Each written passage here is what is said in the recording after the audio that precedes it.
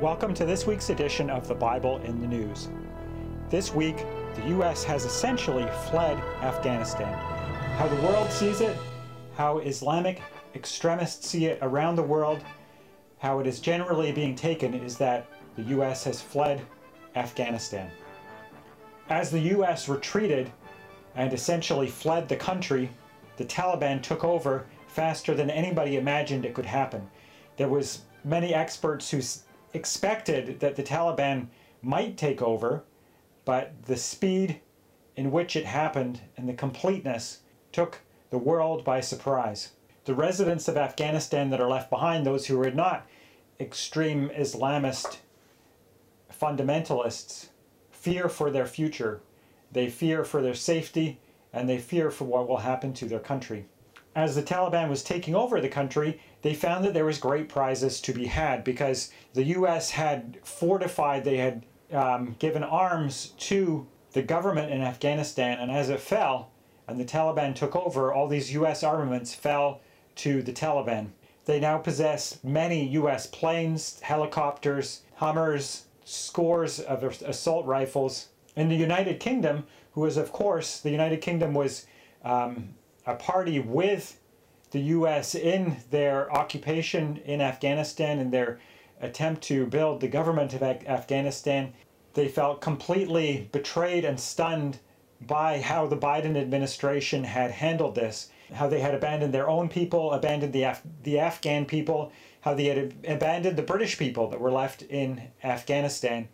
Many in the UK have not held back at all in saying how much they disapprove of how things went down. Boris Johnson, the Prime Minister of the United Kingdom, attempted to call Joe Biden as this was transpiring for 36 hours before he got any response. The German Chancellor-to-be, Armin Laschet, says that this is the greatest debacle that NATO has seen since its foundation, and it is an epochal change that we are facing. In Britain, Parliament held Biden in contempt, accusing him of throwing the UK and everybody else in the fire, in a move they fear will embolden Russia and China.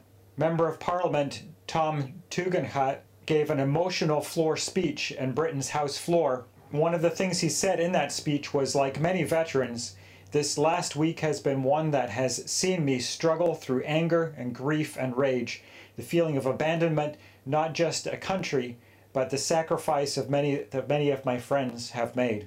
Tony Blair came out and called the withdrawal imbecilic. It's driving America's allies away from them.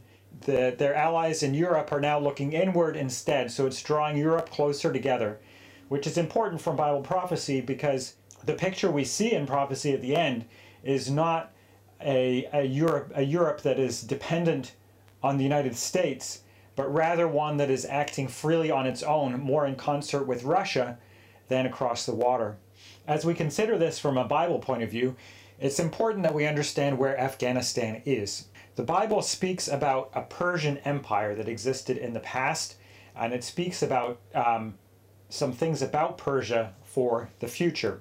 Ezekiel 38, Persia is to be with this king of the north, this northern power that is seen coming down, and they are to be a guard to those assembled unto them. So all those states in the area we would expect Russia to be a guard to, and also to the entire Confederacy. Russia seems to be taking this guardian role in the time of the end.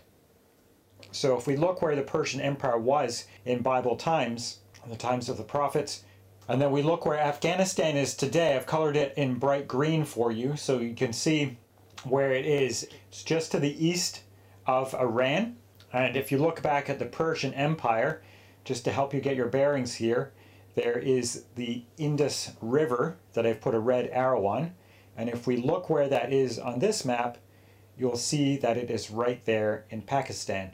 So Afghanistan is just inside the eastern side of the old Persian Empire. Here's just a verse from Scripture to illustrate that that was the case in the Bible, in Bible times, that it extended from India unto Ethiopia. As all this has gone down, another interesting thing as we consider that we see that Russia is wasting no time in stepping in. They're making overtures to the Taliban, and they are preparing contingency plans on the borders. Here's from CBS News. In the Taliban's rapid takeover of Afghanistan following the chaotic withdrawal of US forces this week, Russia sees an opportunity to step up its role as a regional power in its own backyard, but it also faces a host of risks, promoting the country to pursue a dual approach, diplomacy with the Taliban, and displays of strength along its border.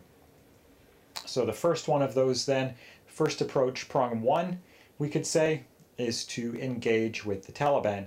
The Kremlin appears to be willing to engage with the Taliban in order to secure its interests.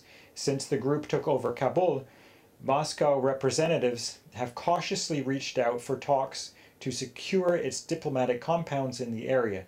Russian ambassador to Afghanistan Dmitry Zhurnov even publicly praised the Taliban on Russian state TV. He says, "We are now being guarded by the Taliban. They're a big unit. They made a good impression on us. Adequate guys, well armed. They stood along the perimeter of the embassy so that no one could penetrate us. No terrorist, no crazy person," he says. So in a way, that I think that's just kind of like sticking it to the US. It's just kind of a bit of a trying to rub the point in. But the point is that they have positioned themselves to be able to get along with the Taliban well enough to get done what they need to get done. The second prong of Russia's approach is to contain them. So they've had the prong of diplomacy to try and get along with them, but they want to make sure that these crazies are not going to cross the border into other states. So further along in the article, while exploring diplomatic ways to interact with the Taliban, Moscow also made sure to project force by holding joint military exercises in Tajikistan and China near the Afghan border, with the latter aimed at demonstrating the determination and ability to fight terrorism. The goal is not to allow the expansion of Taliban outside of Afghanistan and to make the rule of the Taliban as small as possible compared to its previous version. Alexander Bronov, a senior fellow at the Carnegie Moscow Center, told CBS. Russia is not interested in having a new ISIS on its border. The Russian military also announced this week that Russian troops will take part in a month-long exercise with Tajikistan under a collective security treaty with regional states. Moscow has an obligation to deploy forces in case one of those states is under attack. Now, in terms of that prophecy that we read, that Russia was to be a guard to these states that were with her, this is very interesting indeed. I liked the language in this little article because it actually uses the word guard. Moscow fortifies positions in neighboring Central Asian countries to guard against any destabilizing spillover. So as we look at this then, there are many angles that this is interesting on. One of them is the US downfall. This event is also widely seen as being a major setback for the US. It is at least a very major embarrassment. There in the red, in Afghanistan, the myth of omnipotence of US military power has been destroyed. So the US carries on to use this for diplomatic leverage. The line they are pushing is that the US can't be trusted because they left the Afghan government in the lurch. The headline here from Russia Today, Russia's point of view, America's hasty retreat from Afghanistan should be a warning to Ukraine that it can't count on Washington. Of course, Russia would like the Ukraine to rely on Russia and do what Russia wants, rather than to rely on the United States and be allied with the West. So as we look at this then, the picture at the time of the end that we see is these southern powers that are no longer able to rule the world in the way that they have for years. Rather, they're left as commentators, as world powers execute their differing will in the world. Ezekiel chapter 38 verse 13 says, Sheba and Dedan and the merchants of Tarshish, which can be equated with those areas in the Arabian Peninsula. Tarshish can be equated with Britain, and as it talks about the young lions thereof, those nations that are associated with Tarshish, those English-speaking people with a British heritage in the past. So at this time then, at the time of the end, at the time when this terrible northern army is coming to have their way against Israel in an awful manner, they protest against them, and they say, "Art thou come to take a spoil? Hast thou gathered thy company to take a prey, to carry away silver and gold, and to take away cattle and goods and a great spoil?" Now in that there is implied a couple of things. One is that they're either unwilling or unable to actually do anything. It doesn't say that they come and fight against them, or they're overridden at this time, or any kind of fighting language of any description. Rather, there's a commentary that is given. So the implication is that they're either unwilling or unable to do anything. The other is that they're closely allied with the South, and very likely for this to really be fully fulfilled in the way that this is written, they have to actually be there in the South, probably in Israel, because it says, "Art thou come to take a spoil," etc. You don't say, "Are you come?" if you're not there. Rather, you might say, "Have you gone? Why did you go?" The language is switched for that. Another area of interest to us, of course, is how this affects attitudes regarding to the Israel-Palestinian conflict. Lessons are being quickly drawn by both Hamas and Israel and others involved. Former Prime Minister Netanyahu posted to his Facebook about it, and this is commented on in the Jerusalem Post as well. Former Prime Minister Netanyahu says about this, "In 2013, I was contacted by then U.S. Secretary of State John Kerry. He invited me on a secret visit to Afghanistan to see how the United States had established a local military force capable of fighting terrorism alone. The message was clear. The Afghan model is the model that the United States also seeks to apply to the Palestinian cause." We have seen how this has gone down in Afghanistan, and it is effectively serving as a warning to Israel and those involved that this is not necessarily a good way to get things done. A little closer to home, Netanyahu didn't have to look as far away as Afghanistan after the 2005 withdrawal of Israel from Gaza. After an election that they had there that Hamas made considerable gains in, Hamas took over and kicked the rival Fatah, who was considered more moderate, out of Gaza. And this is from Friday, June 15th, 2007. Hamas fighters today basked in triumph after taking complete control in Gaza as the West scrambled for a response to the arrival of Islamist power on Israel's doorstep. In a stark demonstration of the new facts on the ground, a masked Hamas fighter sat down at the desk of the Palestinian President Mahmoud Abbas, also known as Abu Mazen, and declared an end to the Western-backed authority in the Gaza Strip. In an imaginary telephone call to the U.S., a fighter from the Islamist movement armed wing, Izz el-Din al-Qassam, joked, "Hello, Condoleezza Rice, you have to deal with me now. There is no Abu Mazen here anymore." Another article pointing out how this is the same as what happened in Gaza, here from the Jerusalem Post. What happened over 5 days in the summer of 2007 cannot be blamed solely on the Americans. Fatah, the movement and security force that had received full support from the West, fell apart in a matter of days. Years later, Fatah members still recall with trauma the way Hamas threw their friends off the roof or tied them up to motorcycles and dragged them through Gaza's pothole-laden streets. Hamas, just like the Taliban, is a bloodthirsty, demented terrorist group that doesn't deserve to be any position of rulership anywhere. But according to Bible prophecy, this is not to be the situation in the West Bank or Judea and Samaria.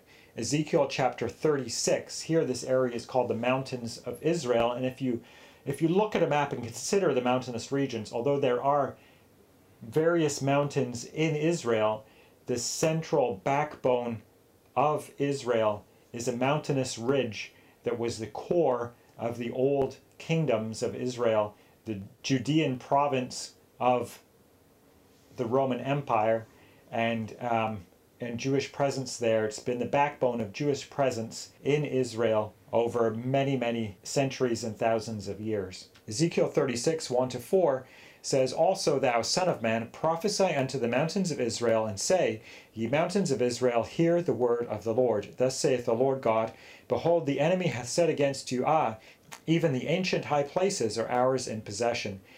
And then it goes on in verse 9, "For behold, I am for you, and I will turn you, and ye shall be tilled and sown, and I will multiply men upon you, all the house of Israel, even all of it.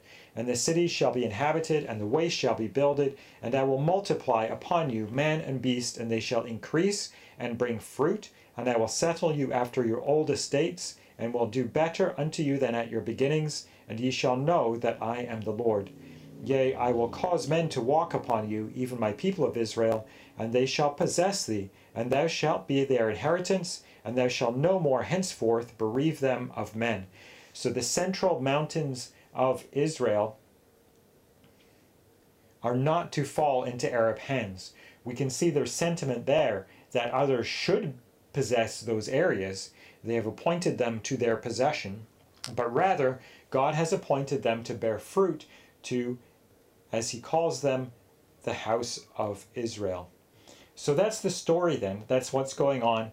That's the situation with the Taliban and Afghanistan and how it's affecting the world. This is very fresh, and we don't know exactly to what extent it will affect things. It is also affecting Biden's popularity in the States. He's dropped about 10 percentage points already in popularity, and people are speculating that this may well be his downfall. U.S. allies are looking elsewhere. America's foes are feeling emboldened and strengthened. Israel is feeling like it can't rely on the United States. People are talking in Israel about how if they want to prevent Iran from getting a nuclear weapon, they need to do so themselves. So as we see these things come to pass, we can be, although the scenes are terrible and the things are not what we would like to see from a human perspective, in terms of God's point of view, this is another milestone on the way to the establishment of his kingdom, to the demise of the nations as they trip each other up and as wickedness multiplies upon wickedness and the judgments of God come. What we're seeing is all these nations that are anti-Israel joining together, making a big confederacy, coming against Israel, showing their true colors, and then God defeats them in the final battle known as Armageddon. So this is another step along the way. We see the North aligning, the South aligning. We see these countries being dragged to rely on Russia for their security because they feel they can't trust anybody else.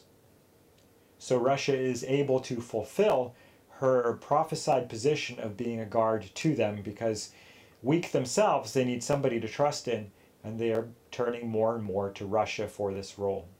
This has been Tim Billington with the Bible in the News. Please join us again for more Bible in the News next week.